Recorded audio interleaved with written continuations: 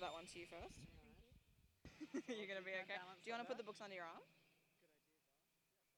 Cool. So I've just had the go. Okay.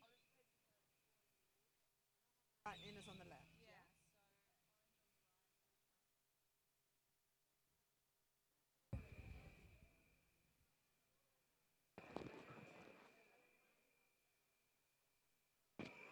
Here we are.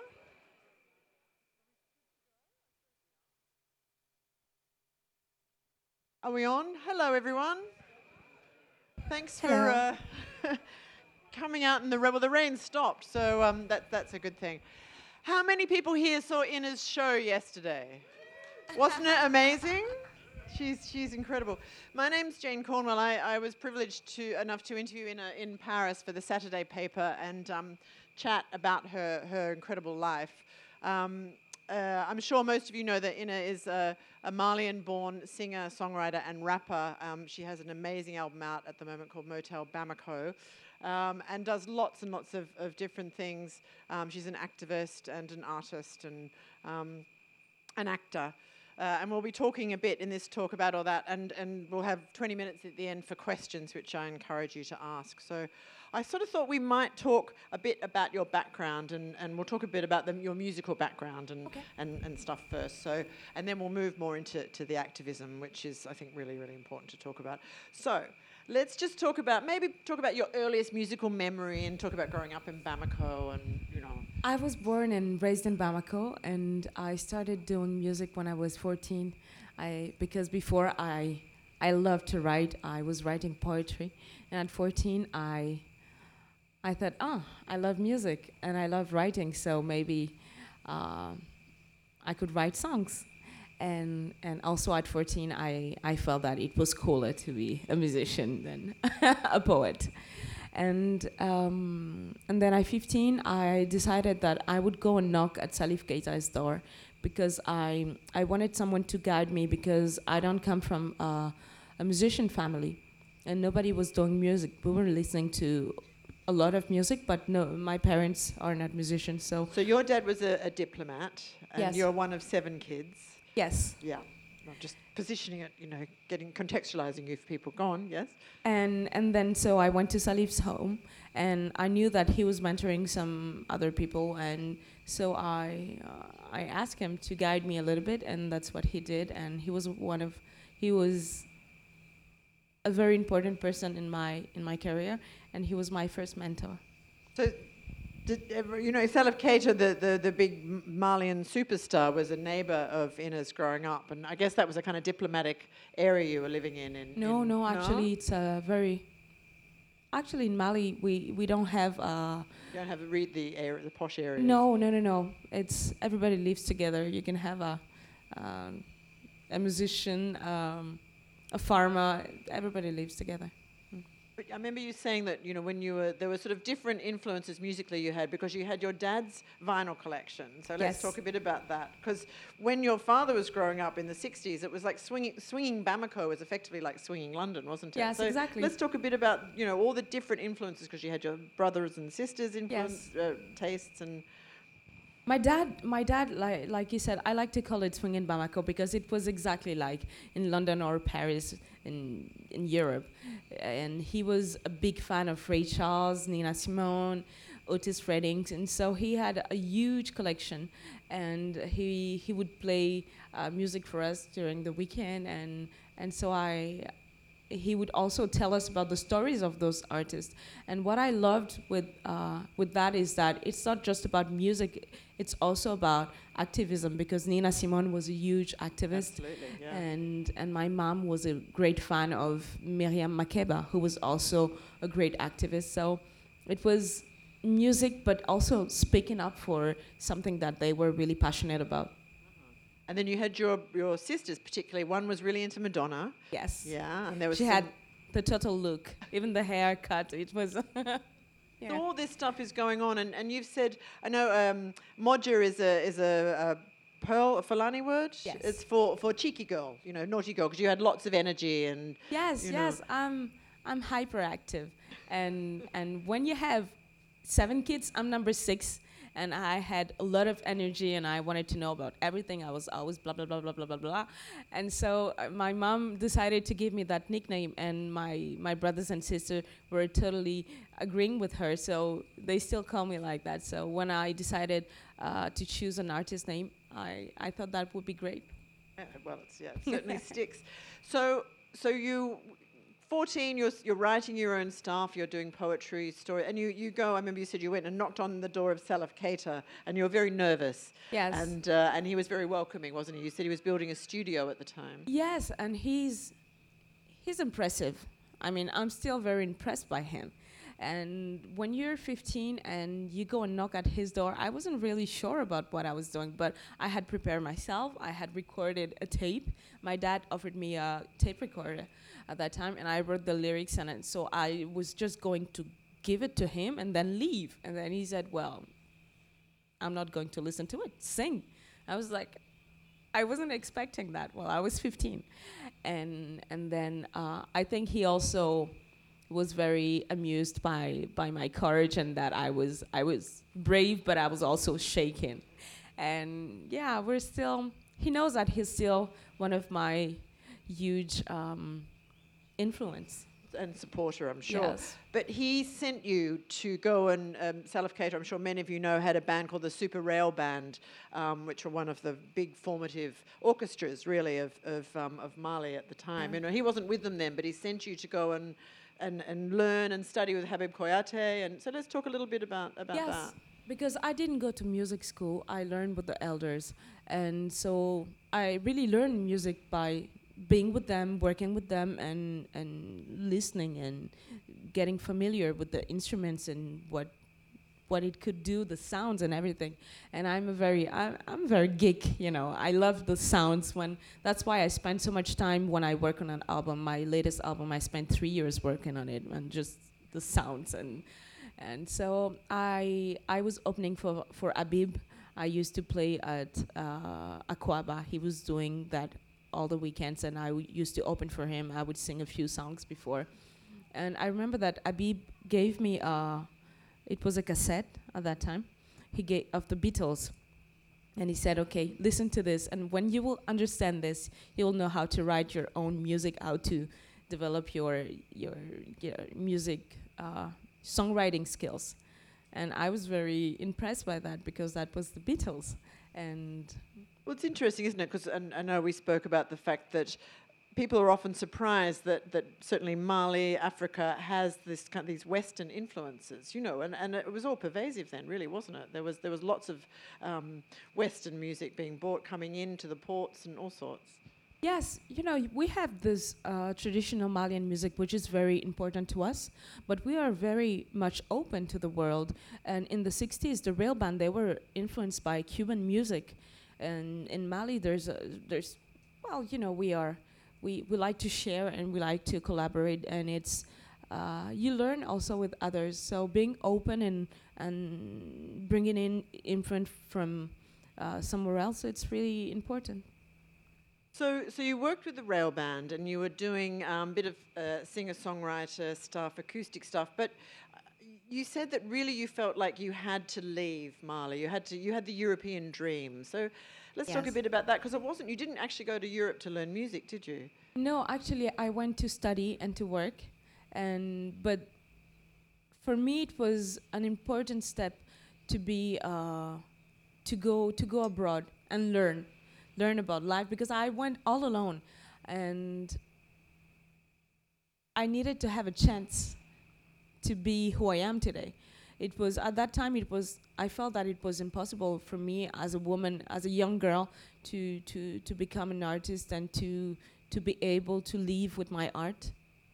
Why was that? Because it wasn't the infrastructure wasn't in place, or because you weren't from a griot family? You know, you weren't sort of traditionally entitled, as it were, or that wasn't sort of part of your practice. Both, for both reasons.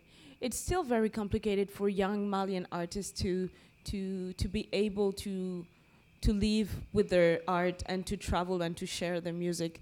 The structure are not strong enough, you know. But we have amazing artists like Oumou Sangaré or Salif Keita who opened the door for us, or Ali Farka Touré. And so, but it's still very complicated for young artists to be able to travel with their music.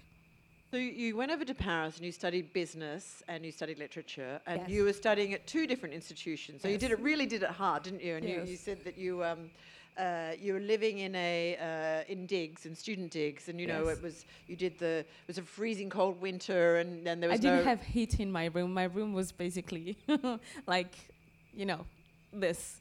It was very small. I was living on a campus, and it was the first time that I experienced winter, because in Mali it's 40 degrees. It's really hot, and so it wasn't easy. But I learned from it, And you become. At 19, I had to do everything on my own, and I became an adult, and I liked that. That was part of the freedom and the liberty that I was looking for, and it helped me to be stronger. And then I feel like I'm doing this as your life. Well, I am doing this as your life, aren't I? And then you were scouted. You were spotted by a model scout, and became a model. And suddenly your whole life changed. Went off in a different direction, didn't it? Yes, actually, because I come from a big family, and even though my dad was a diplomat, but he was a diplomat from Mali, and we didn't have a lot of money, so I had to be independent to pay for my studies and to pay for my life. And so I gave my resume to fast foods and stores, clothes stores, but nobody called me, nobody was hiring me. So I was really scared because I didn't know how to pay for everything. And so one day I was at a cinema with my friends, and this lady came to me and she gave me her card. And I wasn't expecting to become a model because I'm not that tall, and I didn't feel that I was really girly, I was more like a tomboy. And so I was very surprised. And then I said, okay, maybe if this is a way to have to earn money and to pay for everything, I'll do it. And it was fun. I didn't want to do it all my life because I wasn't committed enough. But you went off to New York, didn't you, and Washington, and Yes. you did the runways and the big photo shoot, and you were the face of a hair care line in France. I was the face of L'Oréal for almost 5 years. But I wasn't expecting any of that. It just came to me, and I said, okay, why not? And L'Oréal I also accepted because people like me, who look like me with my skin tone and my hair texture, were not really represented. And I felt that it would be good for young girls or little girls to have someone that looks like them. And because a lot of moms come to me and say, my daughter finally accepts her hair texture, and she's proud of it now. So that was really something that I liked about that. But on the side, you have a real knack for songwriting, and certainly your first songs, which I'll talk about in a sec, which showed that. But you were writing songs for other people, hits for other people on labels like Warner France, and so let's talk a little bit about the songwriting stuff and how you gradually decided to go back into you were doing acoustic stuff. You taught yourself guitar off the internet. Yes, actually, I was writing for different artists, and I really loved that because it was fun. You just project yourself in somebody else's shoes, and you don't take any risk actually, because I wasn't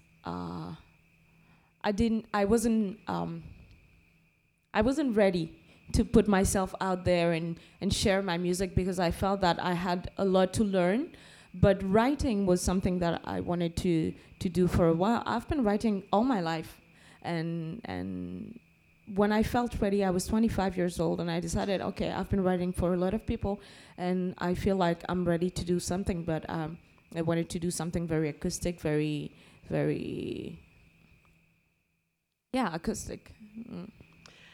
But then, then you released your first album in 2009, didn't you? Yes. And you released it through, you recorded it yourself and then released it through Warner France. but then that was a sort of acoustic stuff, and then you went into much more poppy. Yes. There's a great, I don't know if any of you have seen Ina's track called French Can Can, and it was a massive hit in France. And what I love about it, and I don't even know if you can tell us if this was intentional, was that it's sort of subverting these cliches of the Moulin Rouge and the Can Can and all the really sort of cliches of France. And to have an African immigrant do this, I think was kind of incredibly subversive. And I don't know if it came across like that. So let's talk a little bit about that. Actually, after my first album, we had great reviews in the medias, and it was really nice, but it was still very intimate. And I remember that I wanted to write a French song because I wasn't writing in French, and so I thought, when I think about France, what kind of image do I have? And it was, like you said, French Cancan, Moulin Rouge, and the Eiffel Tower, and so one night I had insomnia. I wasn't sleeping in. I said, okay, I'm going to write this song. I had this melody, and so I wrote the song in English and in French. But really, I wasn't expecting anything. In the morning, I went into the studio, I recorded it, and then I just sent it to my label. And they came back to me and saying, when can you record because it was a demo track.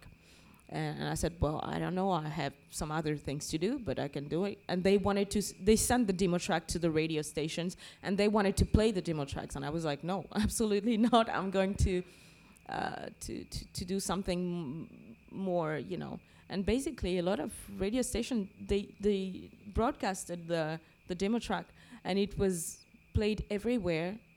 It was like #1 for I don't know how many weeks. And it won you Revelation of the Year at the Victoire de la Musique, which is like the sort of French ARIA Awards, Yeah, it was... Well, the album. Yeah. Very surprising. But the thing is that I didn't really know how big it became, because I went back into working on my album and into the studio, and then I left for 2 months during the summer. And when I came back, I remember I was in Croatia. I was sitting on the beach, and I was like, I know this song.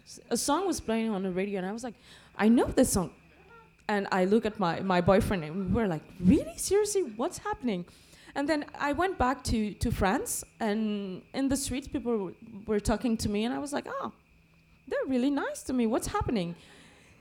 And actually, because I don't like to know how much I'm selling, or because I don't want that to define me as an artist, so I wasn't really asking my label how it was going. I didn't want to have the talk about sales and numbers, and so I really measured everything that was going on with how much people were stopping me in the streets. And then I toured for 2 years with that album. We did like over 200 gigs with that, and it was really fun. But it was fun. It wasn't defining me completely. What I think is what struck me when we were speaking when we met in Paris was how you were you very much kept your activism, which we should start talking about, and your musical career very separate. You wanted to wait until. I just thought that was remarkable, to sort of have that foresight to wait until you had a big enough audience and a big enough platform to then introduce your activism into your music. But it was in a way the French Can Can kind of forced your hand. Suddenly you were massive, and you had to almost kind of take the plunge. So let's talk a little bit about your causes, which I know are women's rights. Yes, I've been an activist for 12 years now about women issues and gender equality, and also against female genital mutilations. And I started when I was 19, because when I went to Europe, I realized how different I was as a young adult, and that actually it was complicated, because in Mali, 90% of women and girls go through female genital mutilations, and I went through it myself. You were 4 years old, taken by your grandmother's sister, kind of behind your parents' back, really. Yes, because my dad and my mom are feminists, really. They are against female genital mutilations, and my mother was a midwife, so she knew what female genital mutilation does to women's body. And so, but I was taken when my mom was out and they mutilated me. So when I went to Europe, I realized how different I was and what that really meant for me as I was becoming a woman. So it crushed me. It was really difficult. So I started to be involved in activism, and because for me it was a way to do something for the little girls who were, who could go through that same experience. So, and when you start to get involved in violence against women, you start to notice that there are different kind of violence, and so I became a strong activist. But I wanted it to be very separate from my music, because I wanted people, I wanted to protect the issues that I was talking about. I didn't want to just speak about it in my music, because I felt that it was too important to me to have it on my musical platform. And also because there is a backlash that goes with it. When you are an activist and when you are a feminist, it's not very well seen. So I felt that I wasn't strong enough to face the backlash. I wanted people to get to know me, but I was very active on the ground, So you had, while your sort of popularity was going on with French Cancan, with another hat on, you were making documentaries about, we'll call it an acronym, FGM, and you had said that, and I know that you, there's quite a sort of network, quite a strong network anti-FGM, but that you had been trolled online, you had been stopped on the street. I still am. Really? Okay. Yeah, I still am. Every time that I talk about female genital mutilations, when I talk about gender equality, and I receive, today it's really easy to be in contact with people on internet. You just have to write them, a DM and I still have messages, hate messages and insults and threats. But that goes with it. I don't know any activist that is really active, on the field, that doesn't get threatened or insulted or at one point or another. And just yesterday, I did something with the French TV, and it was broadcasted yesterday. And this morning when I woke up, I had messages, But that goes with it. But now I felt that I'm strong enough to deal with the backlash, because people know me, they know my work, they get to know me personally through my personal experience, and they understand where it comes from. So I think it was February last year, you were a representative at the first ever US summit to end female genital mutilation.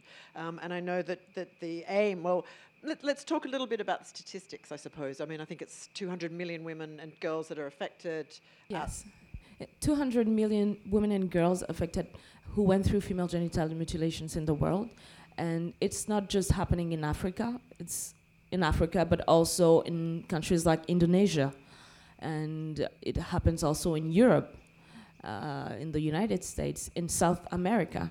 And so it's, with the United Nations, there are programs everywhere in collaboration with governments all around the world to end FGM in 2030. So that seems long, but it's actually a really short time, because there's nothing more difficult to change than mentalities. I think, let's talk about the fact that you've said you can't really ban a ritual. It's something that's so ingrained, and you talk about alternatives, you can present alternatives. So. Yes, I think it's really important because female genital mutilation happens because of ignorance, because of everything that people believe, that some people believe that it will prevent women to be in pain. In villages where women have to walk long distance to go and get water, to go and work in the fields. It prevents some pain because of the walking. Some people think that it's a masculine part in the woman, that they have to cut it away. It's just crazy beliefs. And so you have to educate people, you have to speak with them, but also there should be laws to go with it. It's something that goes together.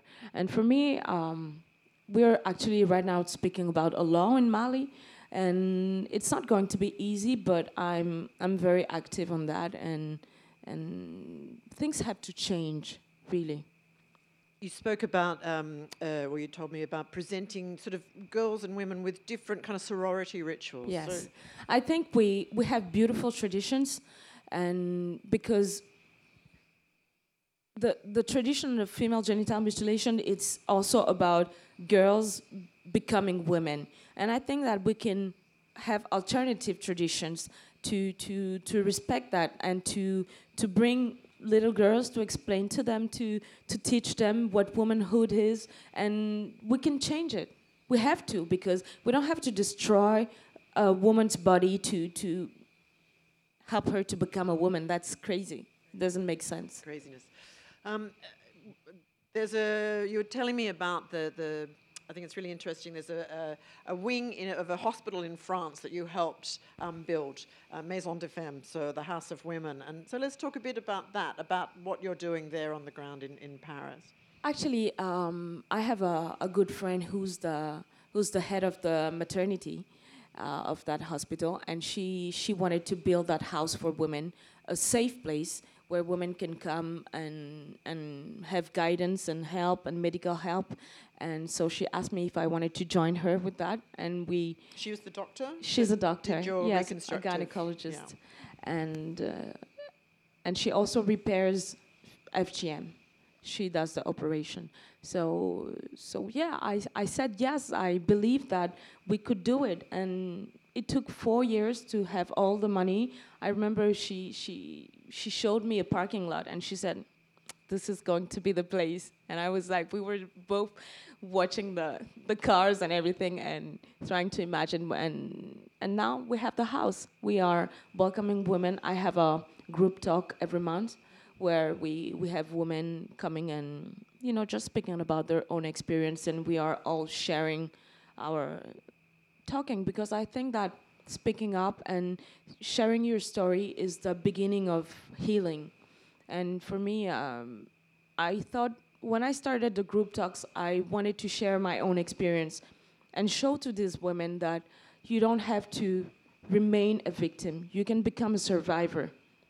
And that I wanted to show them that I have a similar story, but I'm trying to move on. I'm fighting. I became resilient, and I wanted to show them how strong they could be, and that they could become whatever they wanted to be. But then after a few months speaking with these women, I realized that it was something that was really helping me to share my experience, to speak with them, to get out some things that I still had inside. And so I'm helping them, they're helping me. It's sorority for me it's the future. Women coming together and moving forward, it's really important. How much has all of this, I mean, clearly it's helped you feel stronger, and it's been cathartic. Back to the music, how much has it changed your songwriting and the way you are performing? Certainly the songs on Motel Bamako, some of them are, they're quite staunch in terms of issues and viewpoints. Before, in my music, I used to talk about other people's story. I define myself as a storyteller, so I was talking about other people. But when you speak about your own experience, what you're going through, it becomes even more passionate and even more torn and more troubled and more intense. And with my country going through war and what's been going on in Mali for the past 5 years, we've been facing terrorism. We've been facing the lack of freedom, and violence in the north of Mali. And knowing that... Where your family are from originally? Yes, my family is from the north of Mali. We still have a big part of our family there. And so it was a moment when, as an artist, when you just take your pen and write, it's your own story, it's your people's story. It's something that it's very difficult to not be, I don't know the word in English. It still touches me a lot. Yeah. I mean, last night you were talking about the being an immigrant and being very touched by the sort of the boat people, as it were, the boats that capsized off the island in Italy, and it just seems like you're much more willing to kind of touch on issues that are affecting the world, really, and not just the sort of French can-can. Oh, no. French Cancan actually was a big surprise for me, and it was just one song on my old album, but, it helped me a lot. It gave me a lot of love from the people. But these issues are something that I've been, I know about that. I know about the lack of clean water, because I myself, when I used to go to my grandmother's place in Mali, she didn't have a tap. We had to go and buy water to cook, to drink, for everything. And I know people who still today in Bamako don't have access to clean water.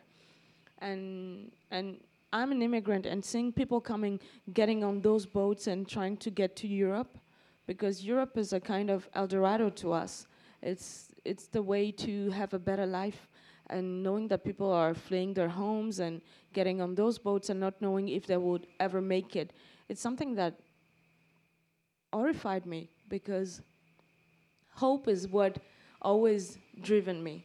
I didn't have anything else than hope. It's the most powerful thing. And the lack of hope make that those people go into those boats. Some perish, some never make it, some arrive, some die on the beaches, like this baby that I still have the image in my head coming from Syria. So it's something that it moved me a lot. So I wrote that song. I was watching the news, and I saw that 500 people died in the sea, and I wrote that song, and I didn't expect that 3 years later it would be worse, that there would be hundreds of thousands of people coming from the Middle East, coming from Africa, and trying to get to Europe. There's a serious crisis in the world, and I feel like everywhere that I look, the world is kind of burning or having issues that are so. I feel that now we are at a turning point, and we have to make a choice which way we are going to decide to go, and all together. It's not just African issues or Middle East issues. It's our issues. It's the issue of everybody. We have to decide what this world is going to be, because in some parts of the world you don't have to see it because you don't experience it, but it exists, and we all are part of the history. So you've got your music, and yes, indeed. Interesting. Let's talk about Wulu. Wulu, your latest, the film you're doing, which has been called a kind of African Scarface, but it's set. Well, you tell us about it. But I just think it's very interesting because, again, it's kind of you're sneaking your activism in there, or it dovetails with your activism. Yes, I didn't want to do a movie just to do a movie. I didn't want to be an actress just for the sake of being an actress. I wanted a project that passionates me and that I feel a connection with. And so when they sent me this scenario about a brother and a sister who were born and raised in Mali and trying to climb the social ladder with their own ways, very different ways, because my character used to be a prostitute to take care of herself and her younger brother, and he was a young, not a bus driver, but he was working on ground transportation and trying to make it. And I felt that I knew that story because I saw people who were struggling like that. I saw people who had to take very bad decisions just to survive. And also in the film, they speak about the drug trafficking that's happening in the north of Mali. So he becomes a drug trafficker, doesn't he? He becomes a drug trafficker, and she becomes a socialite who enjoys the money that her brothers brings in, and This is actually there's a French film festival on at the moment that's sort of touring the different cities, but it's on kind of this month in various cities. Yes, I think that in Adelaide it's going to start at the end of the month, the 30th of March. Okay. And yeah, so I felt that the film was going to tell stories of people that I felt connected with. I didn't experience that myself, but I knew girls who had to take those decisions, you know, and without no judgment, I just wanted to be part of telling the stories of these people. And we spoke about the north of Mali as this kind of, it's not really written about so much, is it? It's this kind of vast, lawless area where a lot of, well, you tell everybody, where the planes come in with a lot of... Yes, actually in the Sahara in Mali, a Boeing, a huge plane, landed with tons of cocaine coming from Colombia, and then they just took the drugs, and the crew and the plane just disappeared. They burned the plane, actually. And so Mali, the north of Mali, has become a huge platform of drugs, and nobody's speaking about it. And that led also to the meltdown of the country. Funding lots of jihadism. It's funding the terrorism. So the film is also talking about that, and I felt that it was really important to talk about that, because we speak about terrorism, but we don't speak about how it's financed. And the fact that it's drugs, it's really scary, because that means that they are very strong because they have money to keep on doing it. We also spoke about how you cope with a lot of this stuff is by having a good laugh, and that you were in a comedy series on Canal Plus for a long time, weren't you? What Yes. was that? It was a sketch show. Yes, actually, it was a short format that they had in Le Grand Journal, which was a very watched TV show. And so I was with 5 other members, and we were doing comedy shows. And it was really funny for me, because I'm an activist. I speak about a lot of serious things, but I love to have a good laugh too. So, yeah. And also, I remember you saying that when you first started, you had to try and tell people that you weren't French, you were actually African. A lot of people were just, why aren't you doing world music? So let's talk about that and come back to Bamako and swinging Bamako in the 60s. But now Bamako is just like a plugged-in city like Adelaide, Melbourne, London, So I think people are realizing that, but maybe not as much as they should be. Yes, I think that we know we sent men to the moon. We know what's going on the moon, but we don't really know what's going on in Africa. There are so many cliches. We think, some people have asked me if we live in trees or if we live, and if we have real cities. And so we have internet, we travel like everybody, and we kind of live like everybody. And so for me, it was really important to show what Africa really is, and the fact that people were assuming that I'm French because my music is modern. That felt crazy to me, because they were assuming that if you are so modern, that means that you are not from Africa.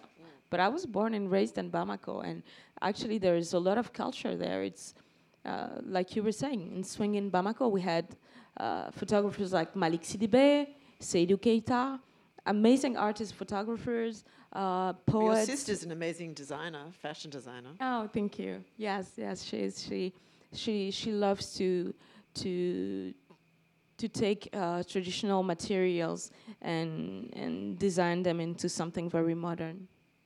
Let's talk about the hip hop culture, because that's massive in Bamako. I mean, it's a real thing. And when you started off, you met one of the biggest hip hop acts in Mali, called King, and yes. He was. Let's just talk about how that. And I know if everyone who have seen you, you rap in Bambara, yes. Which is your native language, which lends itself very much to that sort of very forceful kind of staccato that I actually met uses. King at Salif Keita's house. And he was doing hip hop, and that blew my mind, because I had heard in the 90s all these American hip hop artists, and he was doing that in Bambara, And I was really shocked because I never thought about it.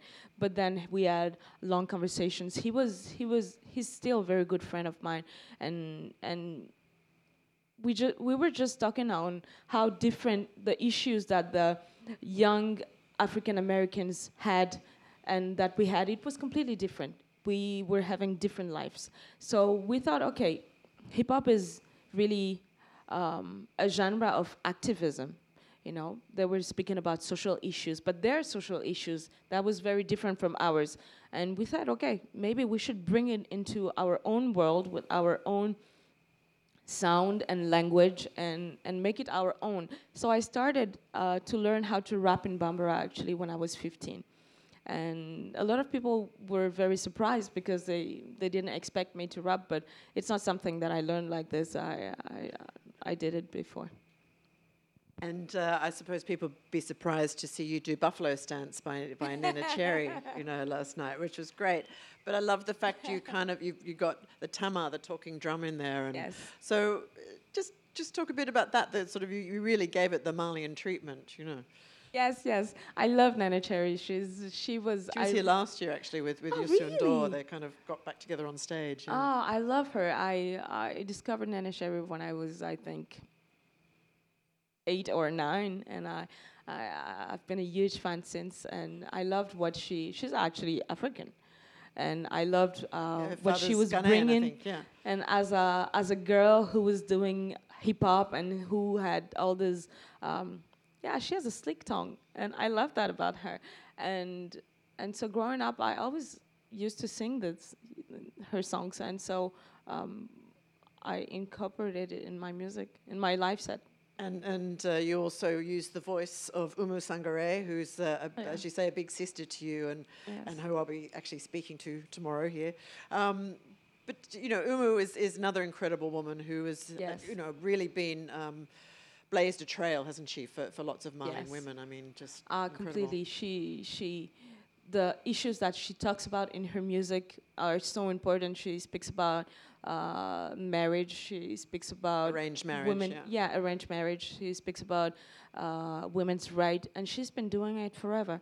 I remember the first time that I heard her song, I was a teenager, and the way she was sharing her concerns about the status of women in Mali.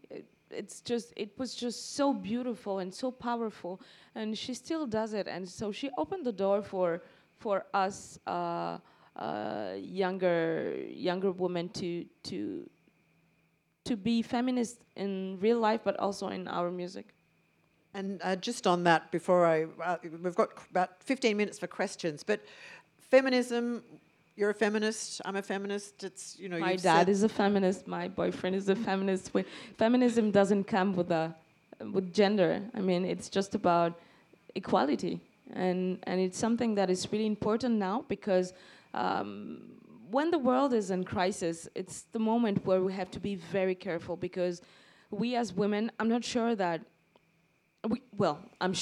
we still don't have gender equality nowhere in the world. Even not here, I'm sorry. But it's the moment for us to be careful to keep the rights that we have and to have more rights again and to become equal to men. It's really important. And it's something that is important for women, but also a lot of men. I mean, I hope. Yeah. Absolutely. So, who's got some questions for Inna? We've got some roving mics, I think, somewhere. She's got answers. There's the question. Thank you. I just didn't catch the name of the film that's going to be on at the French Film Festival. It's called Wulu. WULU. Hello again, Inna.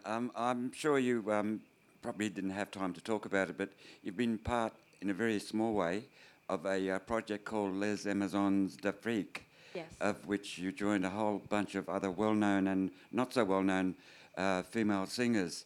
Can I have your thoughts on the sorts of collaborations that happen with musicians and DJs in getting together this sort of a project and what you think about it?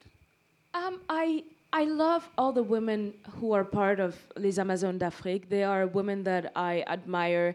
Then they have. We did a small tour last summer. It's Mariam, isn't it, from Amadou and Mariam? And Well, not anymore, but Umu was part of it. Umu, Mariam, and Mamani Keita started it, and then Umu left, and it's a kind of circling, you know. I was part of it for a small time.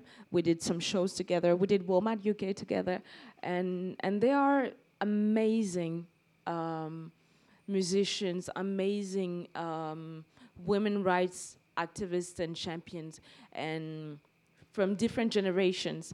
And I love them all. I felt that I didn't really belong there permanently because I have my own voice. I'm doing other things, and I wish them the best because they are the best, really.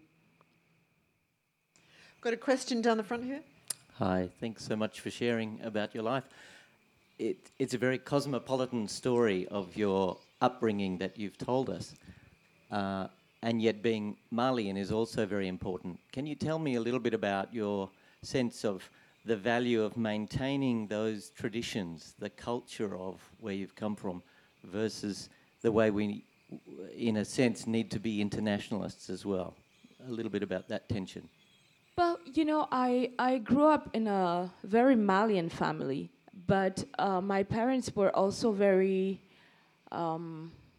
they felt it was really important for us to know what's going on outside of Mali. So we read a lot, we watched a lot of movies from foreign countries. And for me, living half of my time in Mali and living also in Europe is a way to have a perspective. It's a way to keep my culture, but to evolve. I love to travel because every time that I go somewhere, I learn from other people. And so I grew up like that. Even though my family, they are still very traditional. But I think traditions are great, but you don't have to, well, the good traditions are good, but you don't have to stay, I mean, we live in a very modern world now. Being Malian defines you by something. So I keep what suits me, and I leave the rest away. Oh, another question? So what? Oh, there's one there. Strange question. It's been a beautiful speech. You used a phrase earlier that I didn't clearly catch. Were you speaking of Nene Cherry when you said she was a slick tom? Was that the word? Tongue. Tongue? Slick Yeah. tongue. Yeah. Very nice. Thank you. Another question down the front here.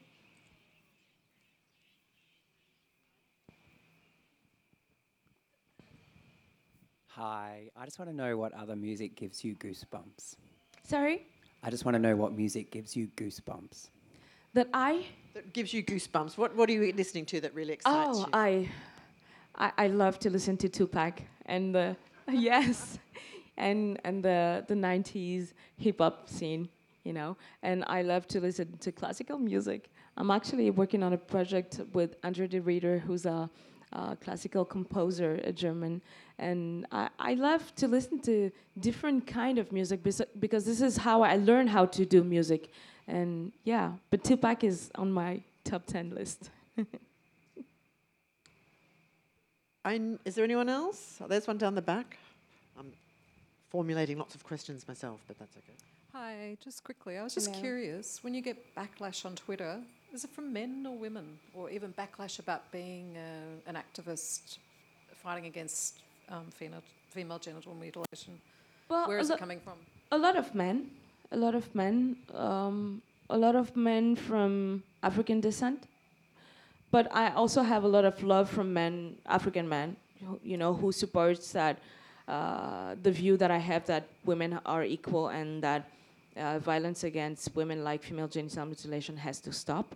But yes, I had some women too, and telling me how I should be ashamed of myself about speaking on something so intimate and so kind of, they felt that I was betraying them with the fact that I was picking up against female genital mutilation and that I was doing it with Western people.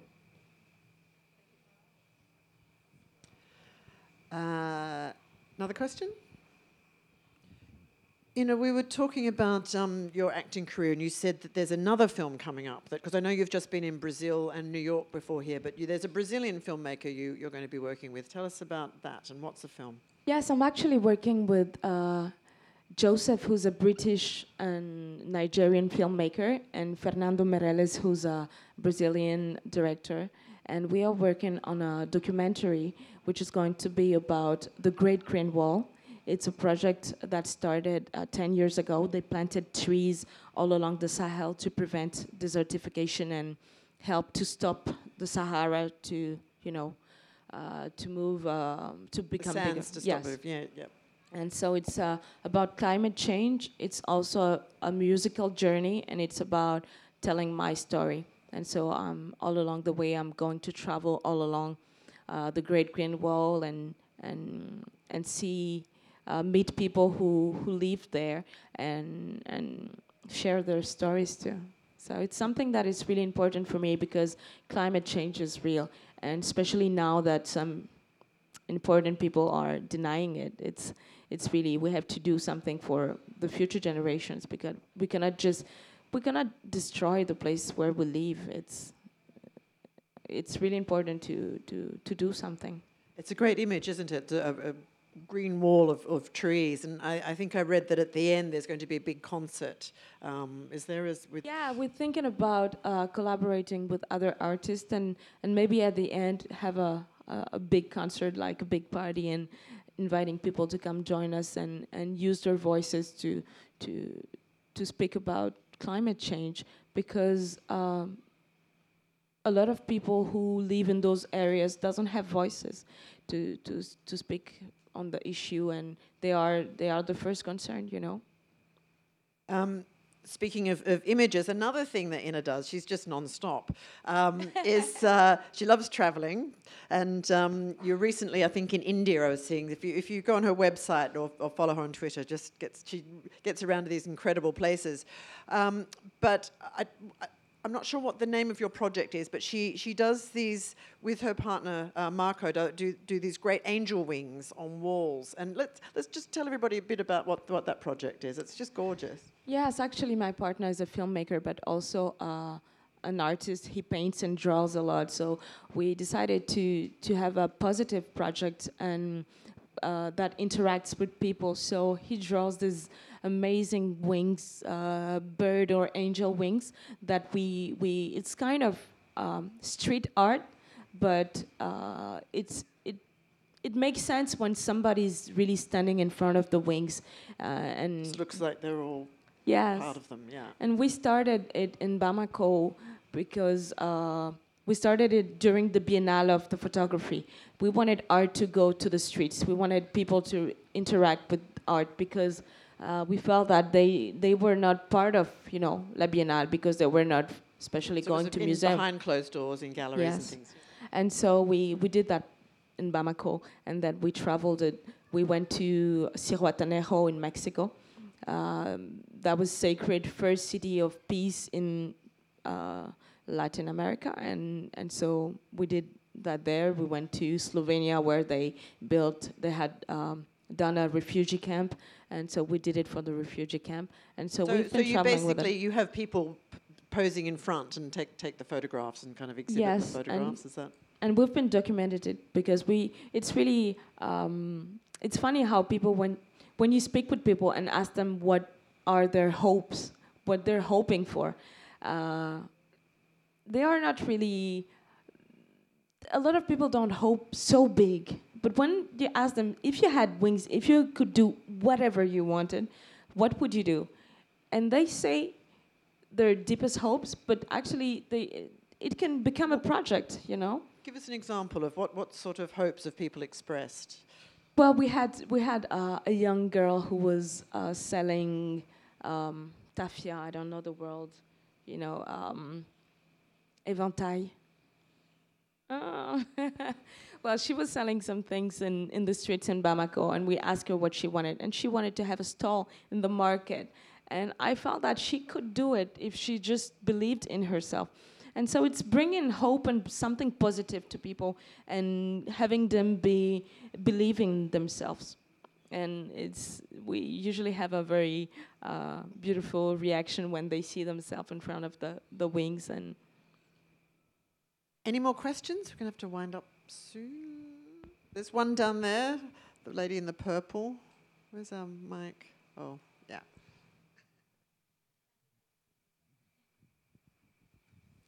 I'm interested in the fine line between trying to preserve your traditional cultures that you want to keep alive from Mali, but also obviously trying to fight things like female genital mutilation, and how you negotiate that in your activism, because obviously people want to keep. I'm really sorry, I can't hear you very well. Oh, that's okay. Yeah, I'm interested in how you negotiate trying to keep traditions alive from Mali, while also trying to end, for example, female genital mutilation, and how you negotiate that in what you express, through your art and through your activism. Well, traditions, female genital mutilation for a long time was considered tradition, so nothing was done to stop it, really. But now that it's defined as violence against women, it's defined as abuse against women, it's easier to just, fight against it. For me, traditions are beautiful when they help society to evolve, and when they help people coming together and doing something positive for not just communities, but for the human race. And I think that traditions that are threats for people or violent against people, we have to ban that. And in my music, for me, it's really clear. Female genital mutilation is not considered as a tradition. It's abuse. It's really something terrible that has to stop. Who was the writer? Was it, how do I say his name? One of your famous favorite writers, rather, and he was a Malian ambassador, cultural ambassador, and one of his famous sayings was, in Mali, when an old man dies, it's like a library burning. Yes, Amadou Hampâté-Bâ, he's an amazing author and poet and activist in Mali, and it's true that we have this oral tradition, and it's pretty much alive in Mali. And it's really important to keep that, because it's really beautiful, and it helps us to tell our stories and to become storytellers. And yes, when an old man dies, it feels that you destroy libraries, because before we didn't have writings, it was all oral. All oral tradition, yeah. Final question, anyone? Or I'll ask it. Oh, there we go. Where's the mic? I think she's run off. Just yell out.